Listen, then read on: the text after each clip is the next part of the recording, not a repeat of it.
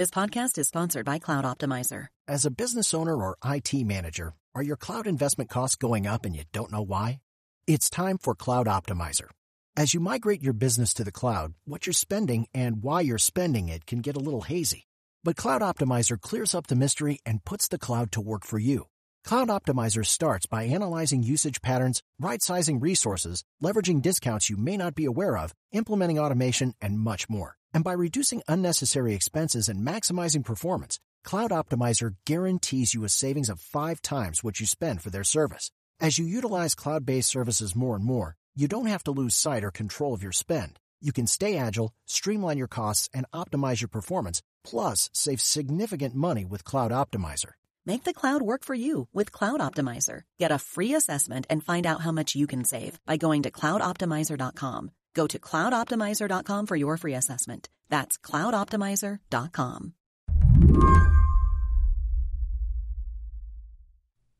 It's been almost 100 days since I was last in Slate's office in New York.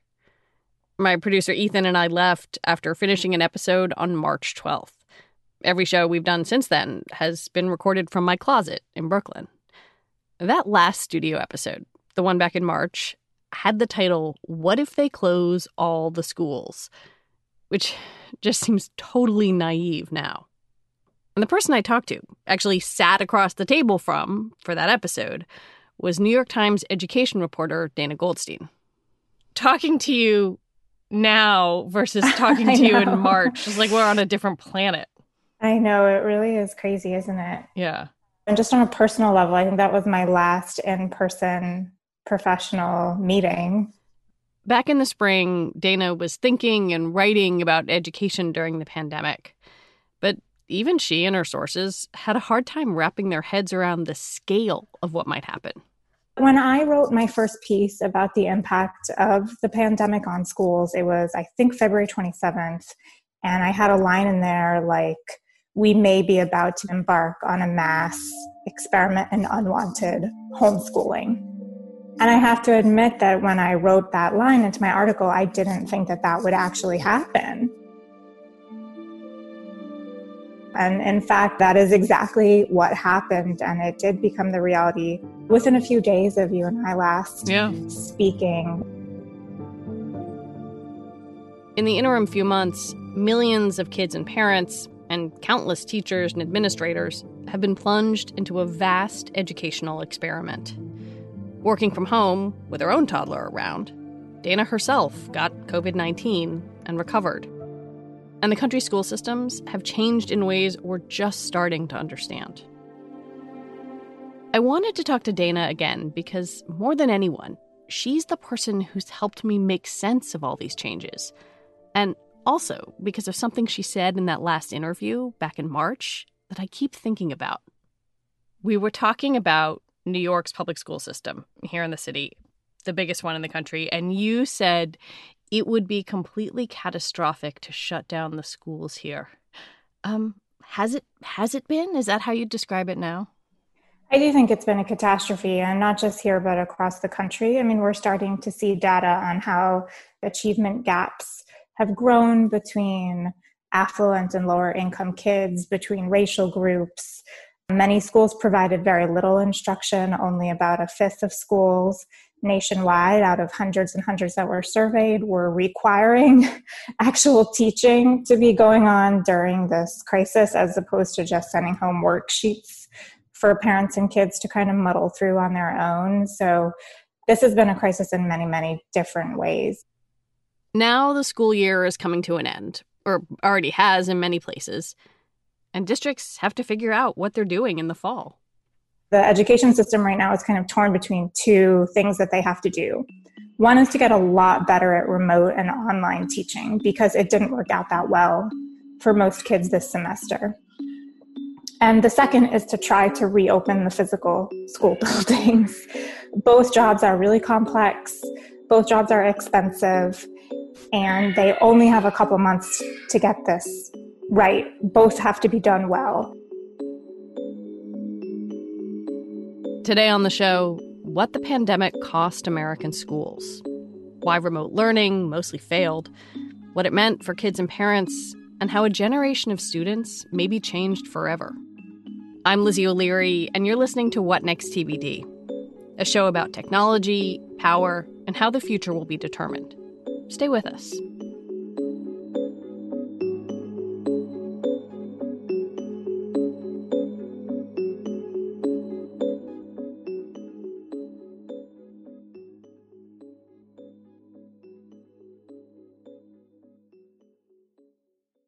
This episode is brought to you by Discover. When it comes to your finances, Discover wants you to know they are the credit card that is always there for you. With 24/7 U.S.-based live customer service, everyone has the option to talk to a real person anytime, day or night. Yep, that means no more waiting for, quote, normal business hours just to get a hold of someone. We are talking real service from real people whenever you need it. Get the customer service you deserve with Discover. Limitations apply. See terms at discover.com/creditcard. When you need mealtime inspiration, it's worth shopping Kroger, where you'll find over 30,000 mouth-watering choices that excite your inner foodie. And no matter what tasty choice you make, you'll enjoy our everyday low prices, plus extra ways to save, like digital coupons worth over $600 each week. You can also save up to $1 off per gallon at the pump with fuel points. More savings and more inspiring flavors make shopping Kroger worth it every time. Kroger, fresh for everyone. Fuel restrictions apply. Back in May, after schools around the country had shifted to remote learning, Dana wrote a story comparing how two schools were doing.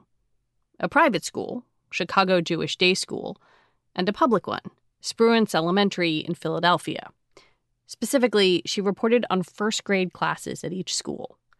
And she chose these schools because she wanted to contrast a typical remote learning experience with one where there were almost no constraints in terms of money, time, or technology, which is pretty much what she found in Chicago. So the private school in Chicago is unusual in that it is doing something that looks a lot like a regular school day. The kids sign on for live video instruction over Zoom around 9:30, and they're there with a lunch break until, 3-ish in the afternoon. They have all their specials. Different teachers come onto the chat for art, for music, for foreign languages, and they are providing reading tutoring and small class discussions. And they have professional parents that are working from home and able to assist them through this. Some parents have even, gone into the kitchen to help their kids with a baking project over Zoom that the teacher is facilitating. And what really surprised me interviewing the moms and dads is that they said after a couple of weeks of this, their kids were independently going through this. Parents were telling me they were getting hours of uninterrupted work at their own jobs while the school was providing this live instruction. At Spruance Elementary in Philadelphia, it was a completely different story. They were providing just about 1 hour a day of live video instruction. Now, it's important to note that that school is doing more than is typical as well in the public system.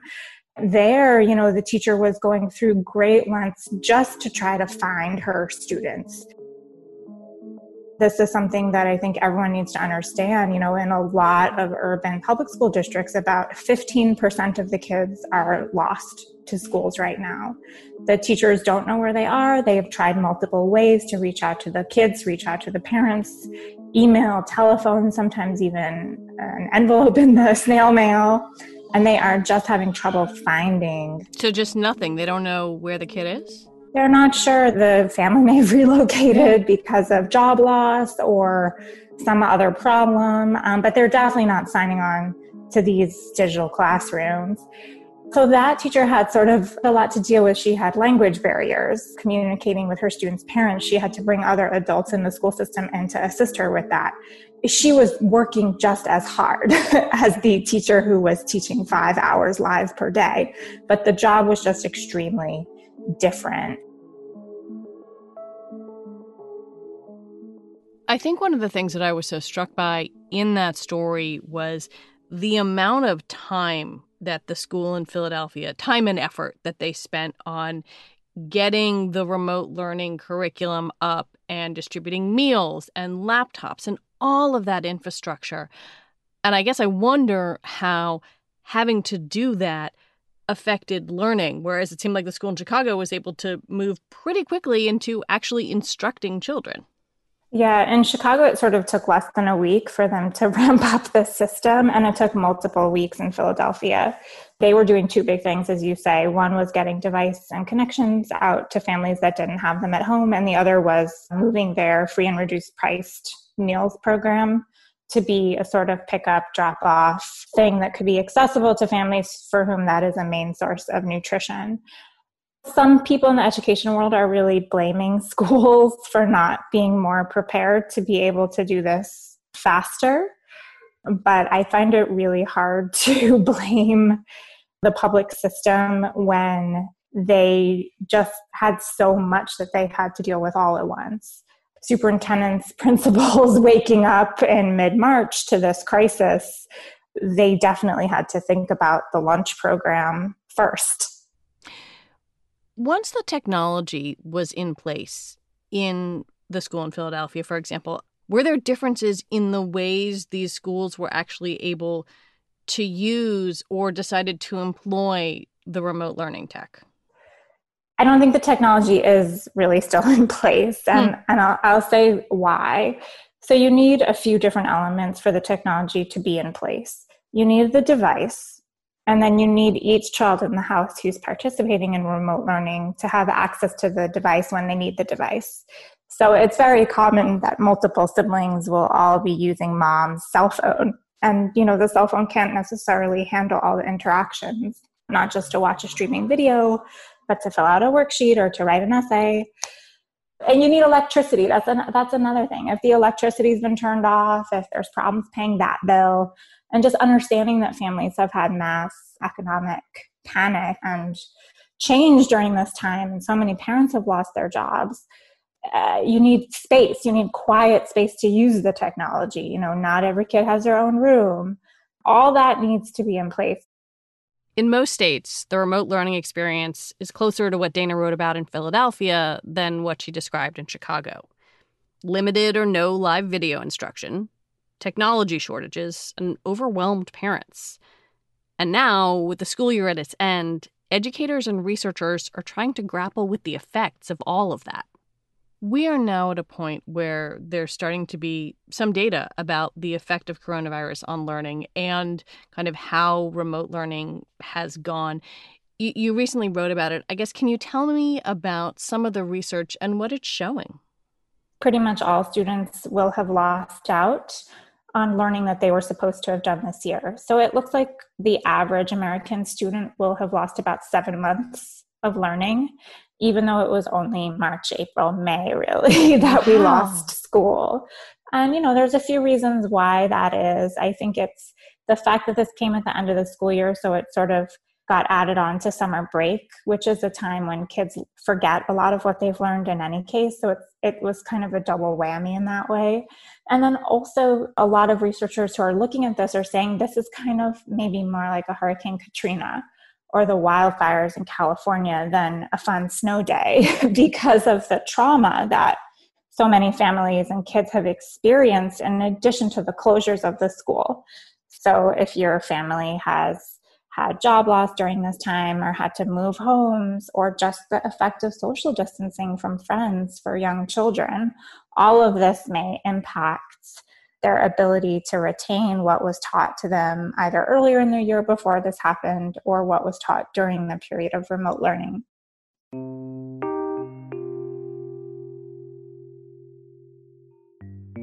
For some kids, especially low-income Black and low-income Hispanic kids, it looks like it's going to be closer to a full year of loss. And there's many reasons why they're disproportionately impacted, some of which has to do with the, lack of connectivity they have in their homes, and some of which has to do with whether there are schools and teachers who are really providing them with what they could have been during this time. I want to talk specifically about some research from John Friedman, an economist at Brown University. He looked at data from an online learning platform, both before and after the school closures. Can you tell me what was measured in that data and what it showed? Sure. So the program is called Zearn, and a lot of parents may be familiar with it. It's a math software. I asked him specifically, could he take a look at classes that used Zearn both before and after this crisis? Because I wanted to be able to see, for those who kind of had been using it the whole year, how did the students progress through this curriculum change? And it seems that for, the most affluent kids living in the richest zip codes in the country, there was really no change. They continued to pace through this math program quite similarly as they had before. But from there, for the middle class zip codes and the low income zip codes, there was quite a lot of loss of the speed and the effectiveness with which kids were experiencing the math curriculum. And the lowest income kids and also Black students lost a lot, more than half of what they were expected to learn. So this research kind of comports with everything else we're seeing here.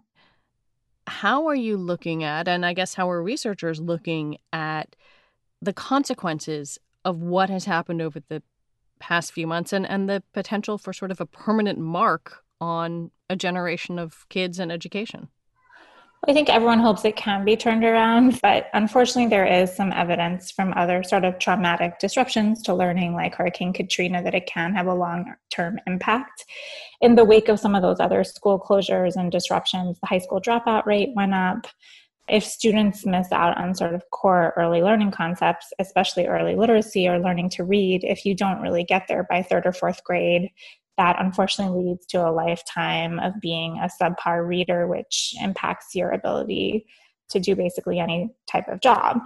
So yes, there is the potential here for a very long-term crisis for some students.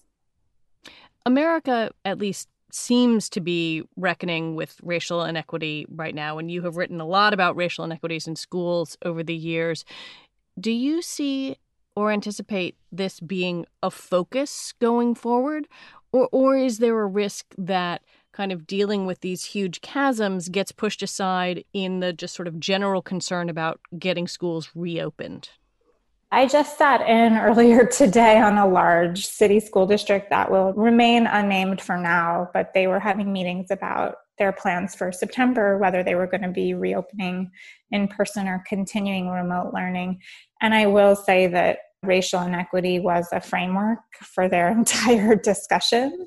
And this is a very diverse district that has a very significant number of white students as well. But in this particular moment, I think because of the protests that we've been seeing across the country and because of this research coming out about the achievement gap and the pandemic, there was a sense from all the adults in the conversation that taking a racial equity lens was going to be really crucial. So I do expect those conversations to continue, but it's a challenge for schools because of all they have to do right now.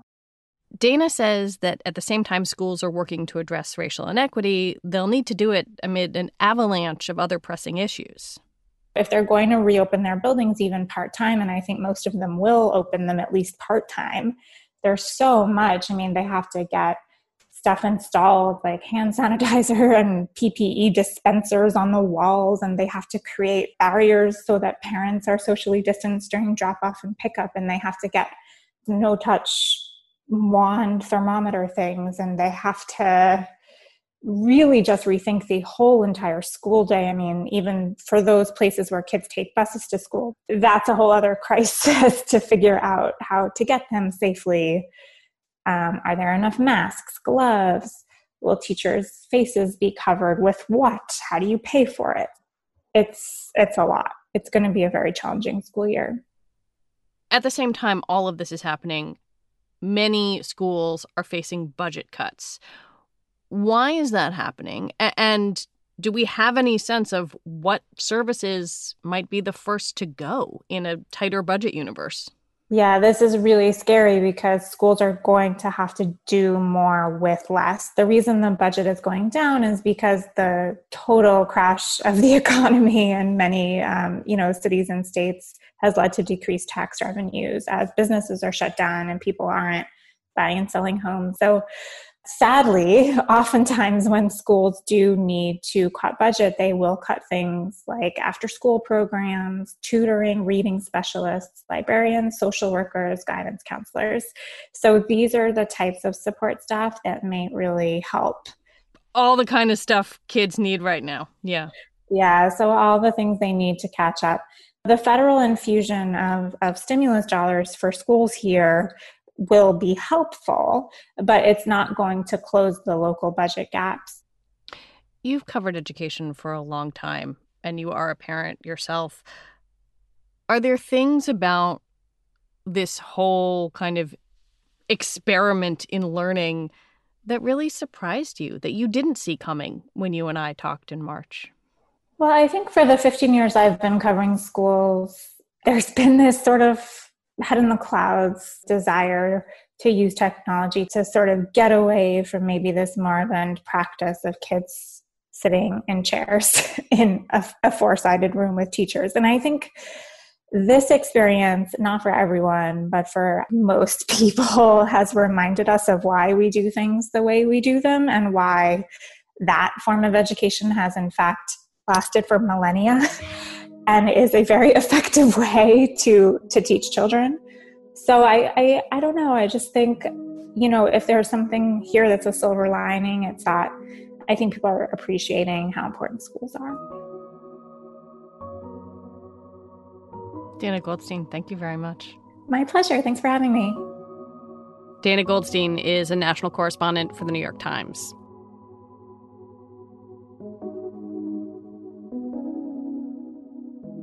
That's it for our show today. TBD is produced by Ethan Brooks and hosted by me, Lizzie O'Leary, and is part of the larger What Next family. TBD is also part of Future Tense, a partnership of Slate, Arizona State University, and New America. Today is Juneteenth, so I recommend you go back and listen to yesterday's episode of What Next. Mary Harris talked with Adam Serwer of The Atlantic about why some places are only just embracing the holiday now. Mary will be back in your feed on Tuesday. I'll talk to y'all next week.